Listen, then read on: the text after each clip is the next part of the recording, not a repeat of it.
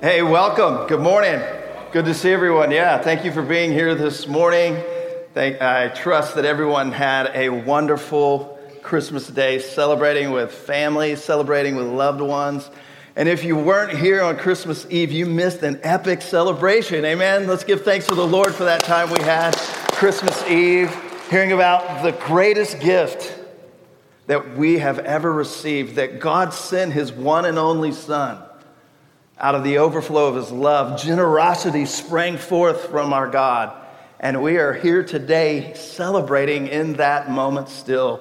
You know, if we were from a tradition of church that participated in the liturgical Christian calendar, today would mark the third day of what is known as Christmas Tide.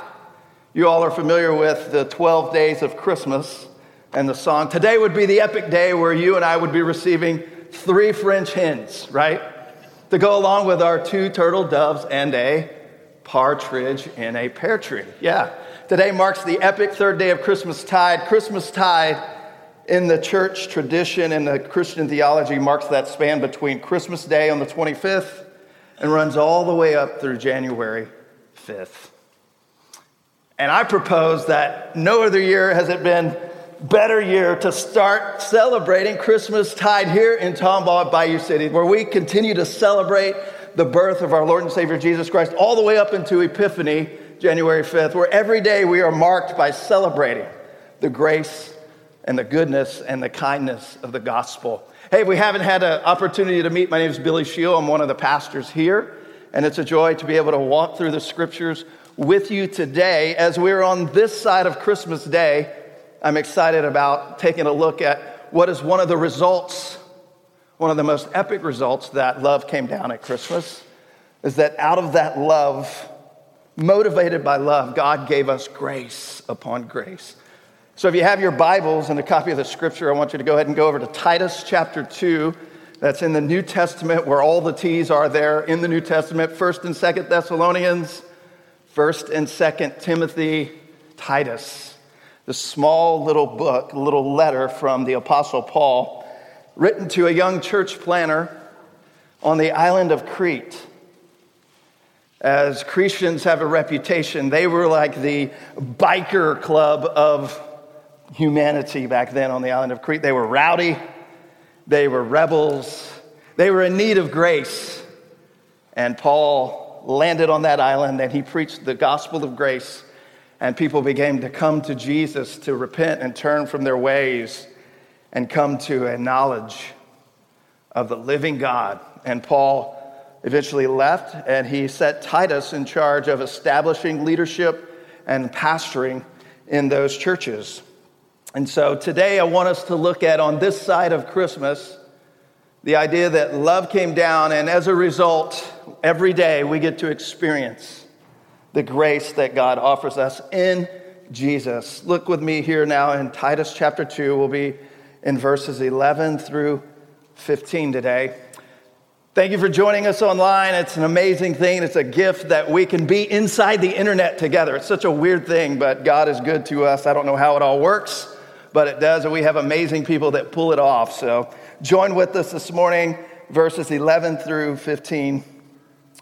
Paul writing, he says, "For the grace of God has appeared, bringing salvation for all people, training us to renounce ungodliness and worldly passions, and to live self-controlled, upright, and godly lives in this present age, as we're waiting for our blessed hope, the appearing of the glory of our great God and Savior, Jesus Christ, who gave himself for us to redeem us from all lawlessness, to purify for himself a people for his own possession, who are zealous for good works.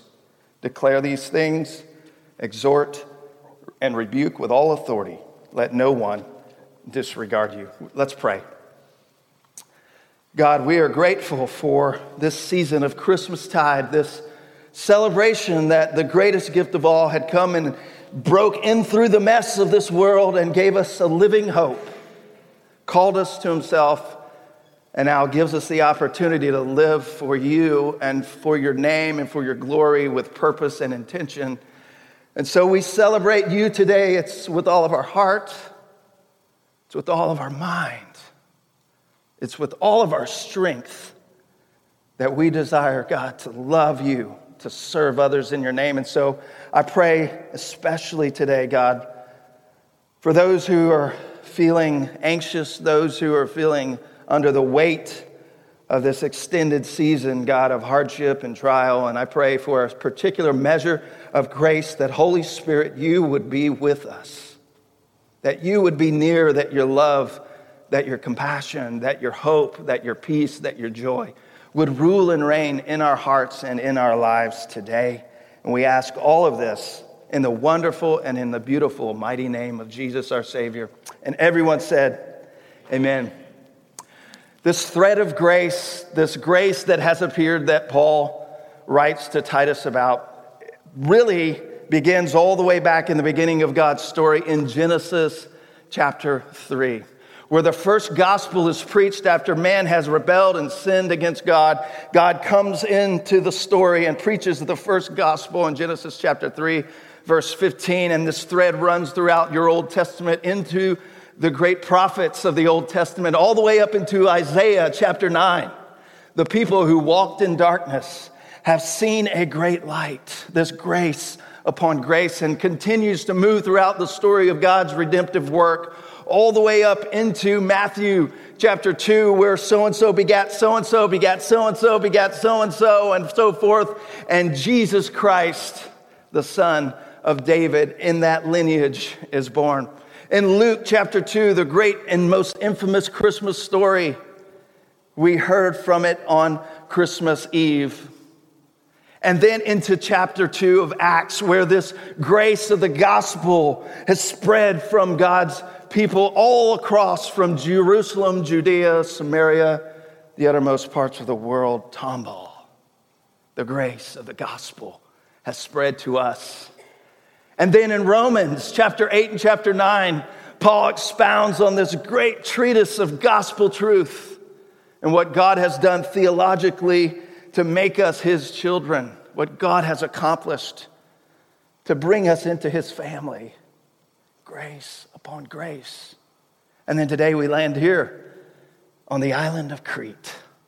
The sun is beaming, the waves are crashing, and the gospel is moving forth because Paul came with the power of the gospel to preach the good news of Christ to those whom he met. And now Titus, this young pastor, is trying to figure out, what am I going to do with a growing church of people? I'm all by myself. I have no idea. This stuff's all new to me. And Paul writes from the heart of a pastor to a young pastor and says, hey, the message of grace is most adorned and most upheld when you live a life submitted to the goodness and the righteousness of King Jesus, that your life actually becomes a mouthpiece for the gospel to go forth. Look what he says here, that grace, in verse 11, the first thing we see is that grace has come to rescue us. Paul writes that the past grace of the birth of Jesus guarantees that we will receive the present grace that we daily need and the future grace that is our hope in this life and the life that is to come. How many of you know you need grace for this life daily?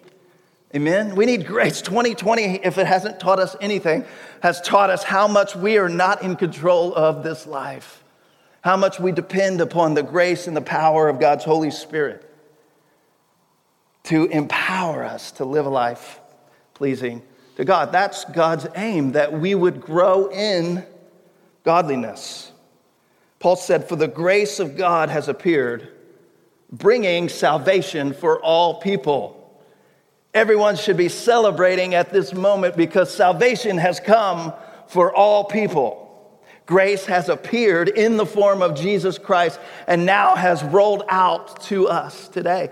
See, grace is this unmerited, undeserved favor or mercy from God. It is, let me say it this way, the love and mercy given to us by God because God desires us to have it, not because of anything we have done to earn it. As parents, if you're a parent, I think you get this. If you've had a young child, days after giving birth to that child, you understand grace and you understand a love that's undeserved. They have done nothing. This child has done nothing to deserve any kind of love, any kind of affection. They haven't had any way to prove that they were loyal to us. Actually, they've done the opposite. They've peed their pants, they've cried all night, they've pooped in their pants, they've caused us all kinds of pain, and yet our hearts are overwhelmed with love and mercy. This is the mercy and the grace that has come to us to rescue us. We're here today because of God's kingdom expanding work through the gospel of grace. You and I. We live in a world where meritocracy is kind of the mode. What do I mean by that? Where everything that we do, we put in an input and then we get an outcome. Our effort, we can train, we can discipline our bodies, we can discipline our minds, we can study, we can work hard, we can pull ourselves up by our bootstraps to earn something that we want. And that's a beautiful thing. God wants us to work hard and do things with excellence. But that is not the kingdom of God. That is not how we come into the family of God. We come into the family, Paul says, because we've been rescued by the grace of God. It was because God wanted us to be in his family, he gave us his favor and mercy. I don't think we can ever get over that. Especially when you wake up with yourself every day and you know your thoughts and you see your actions and you see the way that you live your life, and yet God in his mercy continues to pursue us, continues to woo us, if you will, in closer that we may know his heart, that we may know that he is gentle and lowly of heart, and that we too can become like that. See, at Christmas, and in his life that he lived, Jesus ultimately made a way for persons from every nation, every tribe, every people group to be restored into a loving relationship with God. That's what Ephesians 2 teaches us. That's what Paul, when he wrote to the church in Ephesus, teaches us, that we were dead in our sins and trespasses. We were spiritually unable to relate to God. We were following after the course and the pattern and the system and the rulers of this world. But God, being rich in mercy, because of his great love for us, he made us alive together in Christ. See, it's by this grace that we have been saved. It's because this grace appeared that now we've been rescued. You understand we needed to be rescued, don't you? You understand who, first of all, we needed to be rescued from. We needed to be rescued from a holy, righteous God who demanded perfect obedience in every way and is worthy of worship with our lives. We were rescued by God's grace from God, and now for God we live our lives. We were rescued from God. We were rescued from ourselves being in control. Who's let you down more than you in your life, right? From the beginning of the book in Genesis, Adam and Eve said, we got this, we know what we're doing, and they rebelled. And that's been the rhythm and the reflex of humanity ever since. God is good, he wants to give us good, but we choose to do it our own way. And yet, who's let us down more than us? But grace has come, be encouraged, Paul says. Grace has come, and grace flows to us every day. Paul said it this way in 1 Corinthians 15:10. He said, but by the grace of God, I am who I am. That means if there weren't grace in my life, I would be someone other than this. And we actually have a picture of what Paul was like before grace came and entered into his life. He was a murderer and persecutor of Christians. He was a hostile towards God. He was the equivalent of an ISIS general who was coming out, dragging Christians out of their homes, beating and murdering children and women because he hated the truth. He hated the God of the universe. But grace came to Paul on that road to Damascus. Paul had an encounter with the embodiment of grace. See, Paul lays it out here that grace brings salvation, but yes, grace also trains us how to live a life of godliness, how to live a life in this world Look at it with me in verse 12. It says, He's training us to renounce ungodliness and worldly passions and to live self-controlled, upright, and godly lives in this present age. Sorry about all the athletic illustrations. That's all I got. I used to be an athlete like a long time ago. Those years have passed, but now I get hurt in my sleep. Anybody resonate with that? Yeah, I get hurt in my sleep. I don't know what happens, but that is something that astounds me. Anyway, I used to be an athlete, and during the off season of football, we had what was known as a strength and conditioning coach. And his name was Coach Hughes, and he was a beast of a man. He went to Rice. He played in the NFL. He was an amazing guy, loved the Lord, but he also loved working us to death. He loved putting us through a just horrific workout regime. And so each week during the offseason, we had a particular set of workouts that we had to do. It was strength and conditioning. And I remember he would come around when we began our workout in the weightlifting portion. And he would sit and he would watch us and he would observe and let us do a set or two. And then he would say, hey, Sheil, back on the bench, you did that all wrong, you idiot. You were bowing your back and pushing off with your legs. That's not the point of this workout. This workout is for chest. This is not for your legs. That's why you're laying down on a bench. Here's how you're supposed to do it. Now you got to do this again, those two sets over again now, and do all three sets after you've already done the first two wrong. Of course, I was not appreciative of Coach Hughes at that moment in my life, right? But Coach Hughes had a goal in mind. He had an end in view. His end was that our bodies would be disciplined, trained, so that we would be able to perform at the highest level in the midst of our competition. See, that's what grace is. Grace is Coach Hughes. It doesn't feel good. It doesn't seem like in the moment that this is what we need or what even more what we want.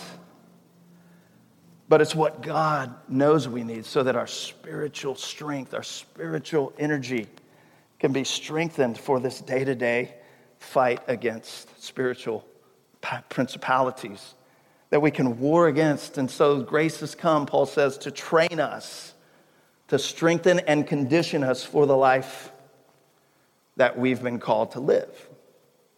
This life is no joke. 2020 has taught us that. This life is not all roses. It's not Pollyannish. This life is a difficult life. But we've been called to a faithful walk with Jesus. See, Paul says we cannot claim to be a recipient of saving grace without also being a student of training grace. See, grace has come to save us, and we're grateful for that, but grace has come to do more and more than just save us and set us apart now to live on our own. Grace has come actually to discipline us on the daily so that we can live a life pleasing to God. And one of the first things that grace does for us is that grace teaches us how to say no. Right? When our kids turn 3, we understand what no is, right? No. That's all they know how to say is no. But grace has come to teach us here, Paul says, to say no to ungodliness. The first thing that Paul wants us to be trained in is to saying no to ungodliness. How many of you remember your life before you came into relationship with the grace through Jesus Christ? How many of you remember the way you lived your life?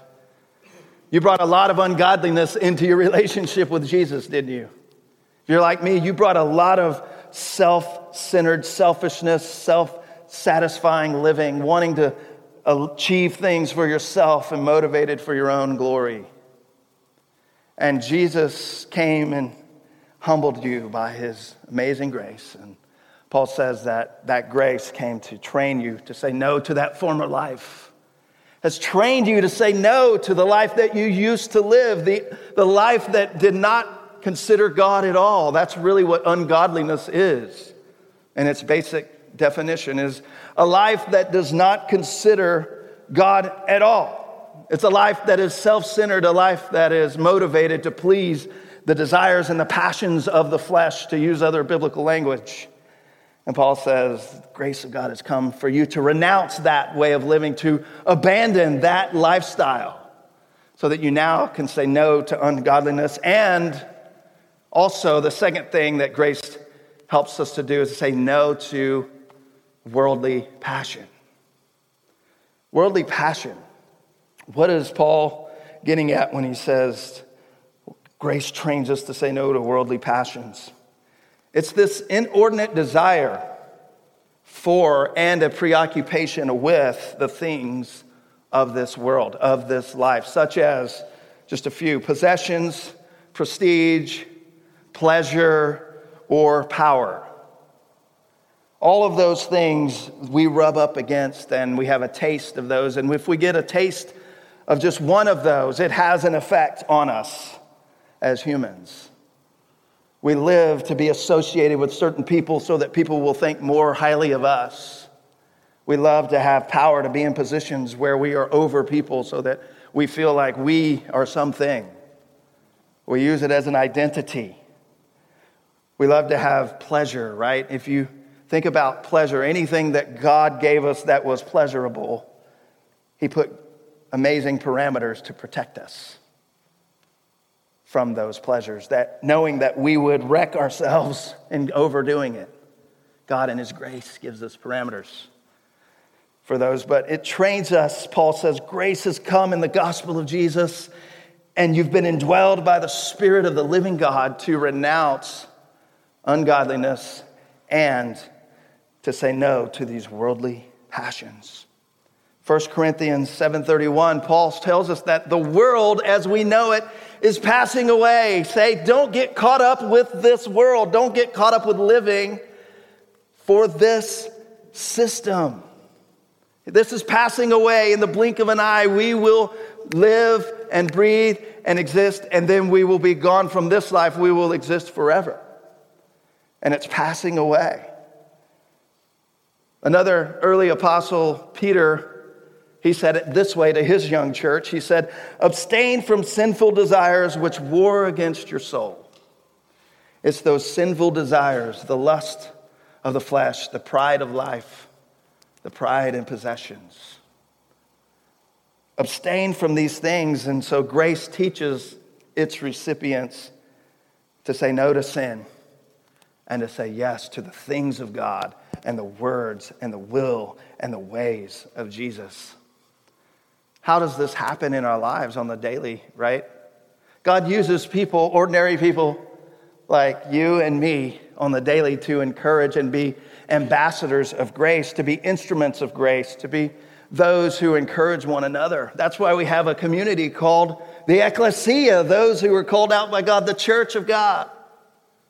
That's why the church exists, for us to encourage, to equip, to empower, to live the life that Jesus wants. See, we need each other. We were made for community. And God uses us. God uses pastors. He uses other mature believers in our lives as His agents, along with various other means, His Word and the Holy Spirit, and then circumstances that we encounter in our lives. He knows exactly how to tailor our lives so that this grace can have its full effect into making us more like His Son. Oh, what a wisdom. Oh, what love. Oh, what intimacy that God would come to us, save us, and then discipline us as a loving Father,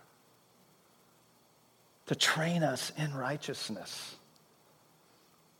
so that we can be a people for His own possession, a people that live for Him, that shine forth His love and grace. I remember in my own life, I had an experience that is profound and has changed the trajectory of a certain area of my life years ago. In my 20s, I was very undisciplined in an area involving my personal finances where if I wanted it, I went after it. And if I thought this was a good idea, I put my money and my energy and everything into it. And it led to a really bad place financially for me and my family. And God had me in a place at the time where I was feeling the call to Christian vocational ministry as a pastor. And he had me under the leadership of another pastor who was just much more advanced and wise in his experience. And we began talking about personal things, and he began asking about my personal finance. And man, I just remember having to think through that in those moments, and the pressure and the anxiety and just the shame that I felt because of my inability to do what was wise and what was good. And this pastor friend, he came to me in the grace of God, and he said, "Brother, you're going to need to establish a plan to get these things in order." And he came to me with a discipline and a plan, and he said, "You need to start working on this. You need to start working." And he asked me to do some very difficult and, by the world's standards, embarrassing things for a grown man in his late 20s. Embarrassing to me to have to admit to these things, and yet called to give up some of the things, like move out of my home, sell my vehicle, move into another home with another family for a season. This was embarrassing to me, right? Because I thought I had it all together. And yet the discipline of grace came to me so that I could learn to say no to worldly passion. That I could say yes to what God wanted, to steward what God had given me, saying no to the things that were pulling at my desires. And it was the grace of God to me. And now, some 15 years later, continue to see the evidence of God's grace in that. See, grace trains us to say no, but also Paul teaches us today that grace trains us to say yes, right? Paul says, say yes to self-controlled, upright, and godly lives in this present age. If we summarize all of Paul's ethical teaching, everything that Paul taught Christians and what Christians should look like, even if you go back to Titus verses 1 through 10, he's teaching what a Christian life should look like for different ages and different people groups there, how they should be living. All of his teaching can be summarized as putting off and putting on. It's stepping out of the old man, stepping into the new man, taking the things that we used to do and putting those away and abandoning those, and then stepping into the grace and the goodness of what God has for you to do by obedience and faith. See, Paul says saying no to putting off, saying yes to putting on. Ephesians 4:22 through 24, you can look those up later. Colossians chapter 3, 5 through 17, really gives a great detailed description of how we can put off and put on. But Paul's primary concern here in Crete and for Titus as a young pastor is that the witness of the lives of these who are claiming to be followers of Jesus was going to be in jeopardy because they were not saying no to worldly passions. They were not saying no to the previous life of ungodliness. They were giving themselves over while also saying that they were followers of Jesus. And if there's anything that we know about being a follower of Jesus that's most damning to the name and the renown and the message of the gospel is when Christians say one thing yet do another thing.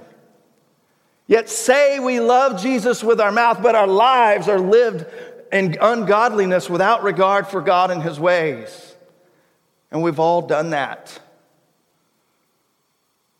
But when God has called us to live a life that would resonate with grace, would resonate with goodness, with kindness, with joy and with peace, and that we would be known most of all by our love for the Father and our love for our neighbors and one another. Paul says we need to say yes to self-controlled living. How many of you know that self-control is one of those fruits of the Spirit that is the most difficult, I think, to see come to? Maybe you're not like me. Maybe it's just me. Maybe I need more self-control. But man, I lack self-control in areas of my life. And then in other areas I see where God's grace is working. But Paul says we need to live self-controlled lives, right? If you were in my home this week and while my wife was baking, you could see that I lacked self-control. So much so that I said, get this stuff out of the house. Go give it to the neighbors, please. Because I don't need to gain COVID-19, you know. Self-control, that's something that deals with our personal holiness, right? You know that God is most concerned with us becoming holy, becoming righteous. He's concerned more about our holiness than our happiness. You've heard that. And so self-control has to do with our personal holiness. Upright living has to do with how we live in these horizontal relationships, how we love one another, how we love our neighbors as Christ commanded us. And finally, godly lives, how we live in this vertical relationship with God, that we would love him with all of our heart, soul, mind, and strength. And Paul says we need to say yes to these things. Well, easy for Paul to say that. But guess why Paul is able to say that? Because Paul knows that the same Spirit of God that raised Christ Jesus from the dead is now at work in you and me, Christian. He's working in us to complete the work that God began in the saving, now in the disciplining of his grace over a lifetime, that we would one day be able to say at the end of our days, God, it's all you. You've done it all. And my life has been all of grace. That we could be like Enoch on our tombstone. It says, walked with God and then was no more. Amen. That God would do that. And that's Paul's desire, that we would live lives. And as your pastors, that's our desire, that you would live a life aligning your life with the life of Christ, obedient to the things of God. See, too many of us grew up thinking that a relationship with Jesus was all about what we could not do and shouldn't do, right? A relationship was about keeping a list of rules and prohibitions like don't drink, don't smoke, don't dance, and certainly don't go to places where they do all of those things, right? While that is good counsel, I think it's biblical wisdom. The crux of the matter in Christianity is about transformation of the heart, a transformed life. That's what Jesus came to do and gave us a spirit to accomplish. And Paul says that all of these things should be done in this present age. That's not us looking forward to that by and by, pie in the sky, heaven life, escapist mentality. No, that's a call to the here and now to live a life pleasing to God. Yeah, man, but God, you just don't know my wife. You don't know my kids, man. I can't live godly and be in that house. Right? This is how we preach to ourselves. This is how we tell ourselves, justifying the way that we live. Man, you don't know my neighbors. My neighbors, those dogs, they just bark all through the night. I can't sleep. I fed that dog a piece of meat that may or may not have had some antifreeze on it. I don't know. That was theoretical, just so you know, those watching, don't at me and don't send me your emails, anybody. I saw it in a movie once. It's in this present age that God wants us to live, right? Because this is the only life we have. This is the only life that God's given us to be a light, to be the expression of his love and his kindness. And so Paul says, hey, you can do it in this present age. I want to read this quote to you from theologian John Calvin. He says it this way: when we don't live our lives before the world in a way that honors God, he says it like this. He says, everything bad the ungodly, can seize hold of in our life is twisted maliciously against Christ and his teaching.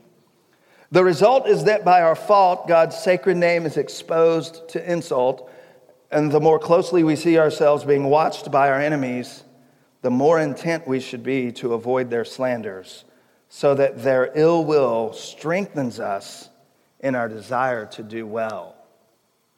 So we should be strengthened by one another, strengthened by the grace that we have received in the gospel, strengthened to do well. Finally, beginning in verse 13 and running through the end of this section, Paul says that grace has come to energize us for good works. Grace has come in the form of the gospel to energize us for good works. That's what our lives are to be about, the good works that Christ has called us to. See, waiting for our blessed hope, he says, the appearing of the glory of our great God and Savior, Jesus Christ. We have a blessed hope. Hope does not put us to shame, right? This hope in Jesus. I've said this many times before, but if you're hoping in anything that can be taken away, it's not a true hope. If you're hoping in your current financial state, if you're hoping in your profession, if you're hoping in your health, if you're hoping in your outward appearance, just wait a few years, it'll all change. If you're hoping in your relationships with those people in the world, if you're hoping in anything other than Jesus, it can be and will be taken away at some point. And what happens when what you're hoping in this life is taken away? See, the only thing that can never be taken away, because he was and he is to come, is Jesus Christ, our Lord. And Paul says our blessed hope, that is a blessed hope. That means that hope is secure and sealed in heaven for us.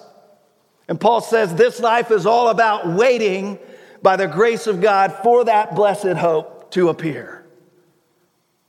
Right? This blessed hope came in a humble estate in Luke chapter 2. And he's coming again in Revelation in his glorified, manifest, amazing, powerful, authoritarian state with King of Kings and Lord of Lords tattooed on his thighs. This general leading his people to rule and reign forever. That's the blessed hope that we have. The hope that helps us for today and for tomorrow. And Paul says that we're hoping in Christ. Jesus' second coming is really going to help make our hope eternal.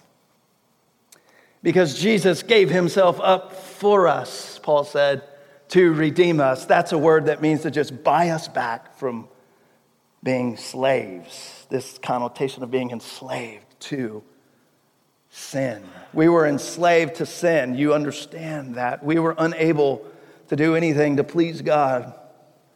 But God and his grace bought us back. Jesus bought us for the purposes of making us into a people for his own possession. Jesus wanted us for his own possession, that we would be his people advancing his purposes in the earth.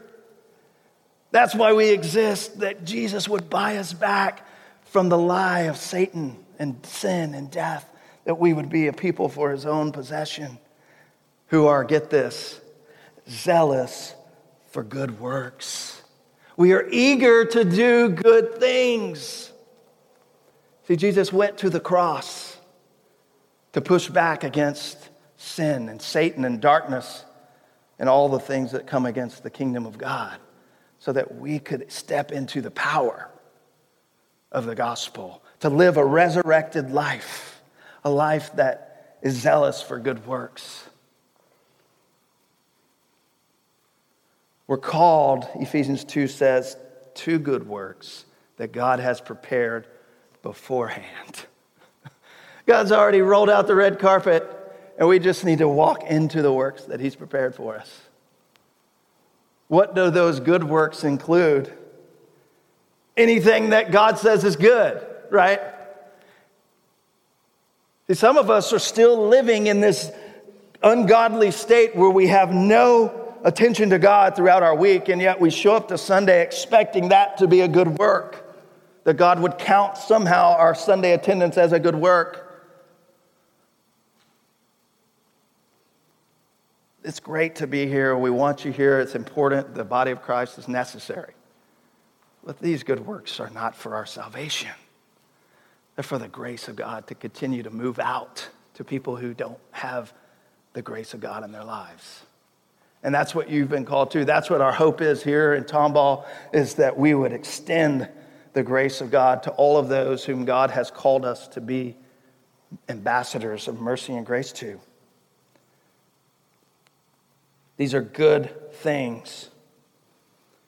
This is the way that we've been called to live. And the gospel is the basis, Paul says, for the way that we are to live our lives. We've been given much, so much is required of us to give. We live our lives like this, and we extend those good things. We help those who are in need. We may pick up someone and give them a ride when they need to go to a doctor's appointment. Whatever God gives you to do it with all your might, knowing that God will use it. Fish and loaves, right? That's all we have. God multiplies it for His glory. How many of us are living our lives in a way that it demands a gospel explanation? That the only way to explain the way that we're living is through the power of the gospel of Jesus. That the only way to explain how we live is because we have been radically transformed by the power of God's grace in Jesus. I want to read this quote from Jerry Bridges. He says it this way: "Therefore, as believers, we should seek to be exemplary in every aspect of our lives, doing our best for the sake of Christ and His gospel. Our work, our play, our driving, our shopping should all be done with a view that not only will unbelievers have nothing bad to say, but on the contrary, they will be attracted to the gospel that they see at work in our lives." People should be attracted to you because of the gospel of grace that is working in your life. The Holy Spirit making you attractive because of the aroma of Jesus that is around you in your life. And so we, fellow brother and sister, as Paul, or the writer to the Hebrews, said in Hebrews 10:24, consider how to stir one another up to love and good deeds. You notice he includes the motivation for the good deeds, right? Love. Love has to motivate. Love has to be what's driving our good deeds. That's the way that we know that our deeds are good, is that they're motivated by God's love through us. Martin Luther famously said, God doesn't need your good works, but your neighbor does. Isn't that so true? Good works are that which we were made to do. Good works are the only reasonable response to a God who has given us everything in Christ. And we can now give our lives devoted to do these good things. I'm going to brag on my wife because it's easy to do, number one. And she's the closest thing that I know to someone who is most like Jesus. And her life story is wrapped up in the grace of God.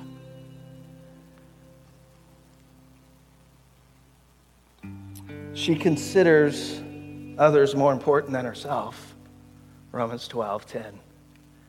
She lives a life to desiring to show love and affection to those who are hurting, those who are around her. I've been a beneficiary of that for 25 years plus.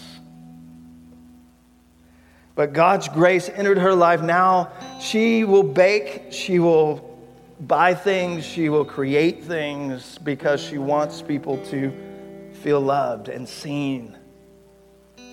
And she did this recently, Christmas time, our neighbors, and it inspired our neighbors to then do the same thing.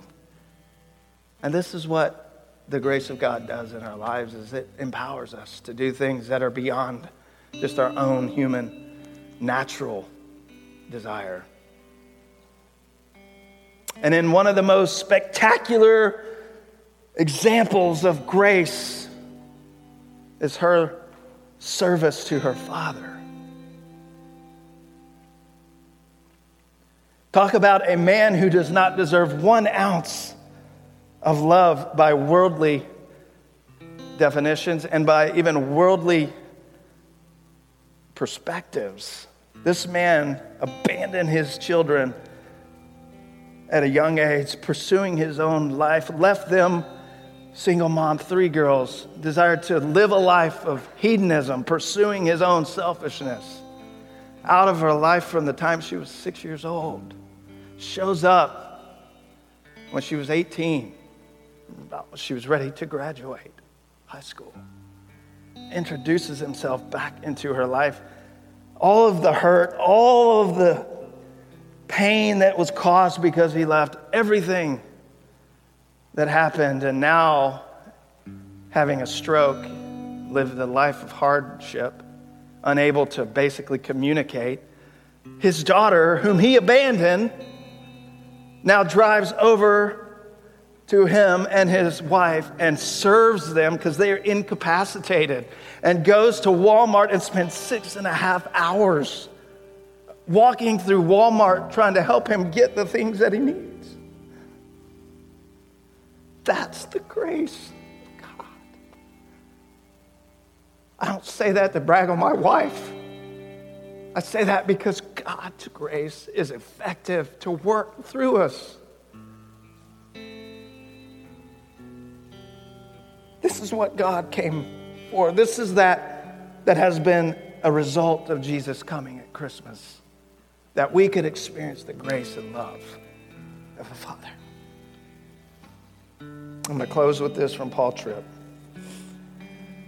As we celebrate the birth of Jesus, we also need to reflect on the violence of grace. And what do I mean? Jesus came to decimate our self-oriented kingdoms of one so that he could welcome us to his glorious kingdom of wisdom, grace, and love. Grace destroys so that it can rescue. Grace destroys so that he can bless us with something much, much better. Grace destroys what has held us in bondage and frees us to live, love, and serve one greater than ourselves. Jesus came to endure a violent death so that in the violence of grace, he could free us from the kingdom of self and transport us to his kingdom of life and light that will never, ever end. That's a story worth celebrating. That's the story that we have because of Jesus. And if you don't have that story today and you're looking for this grace in your life, say yes to Jesus today. Let someone around you know.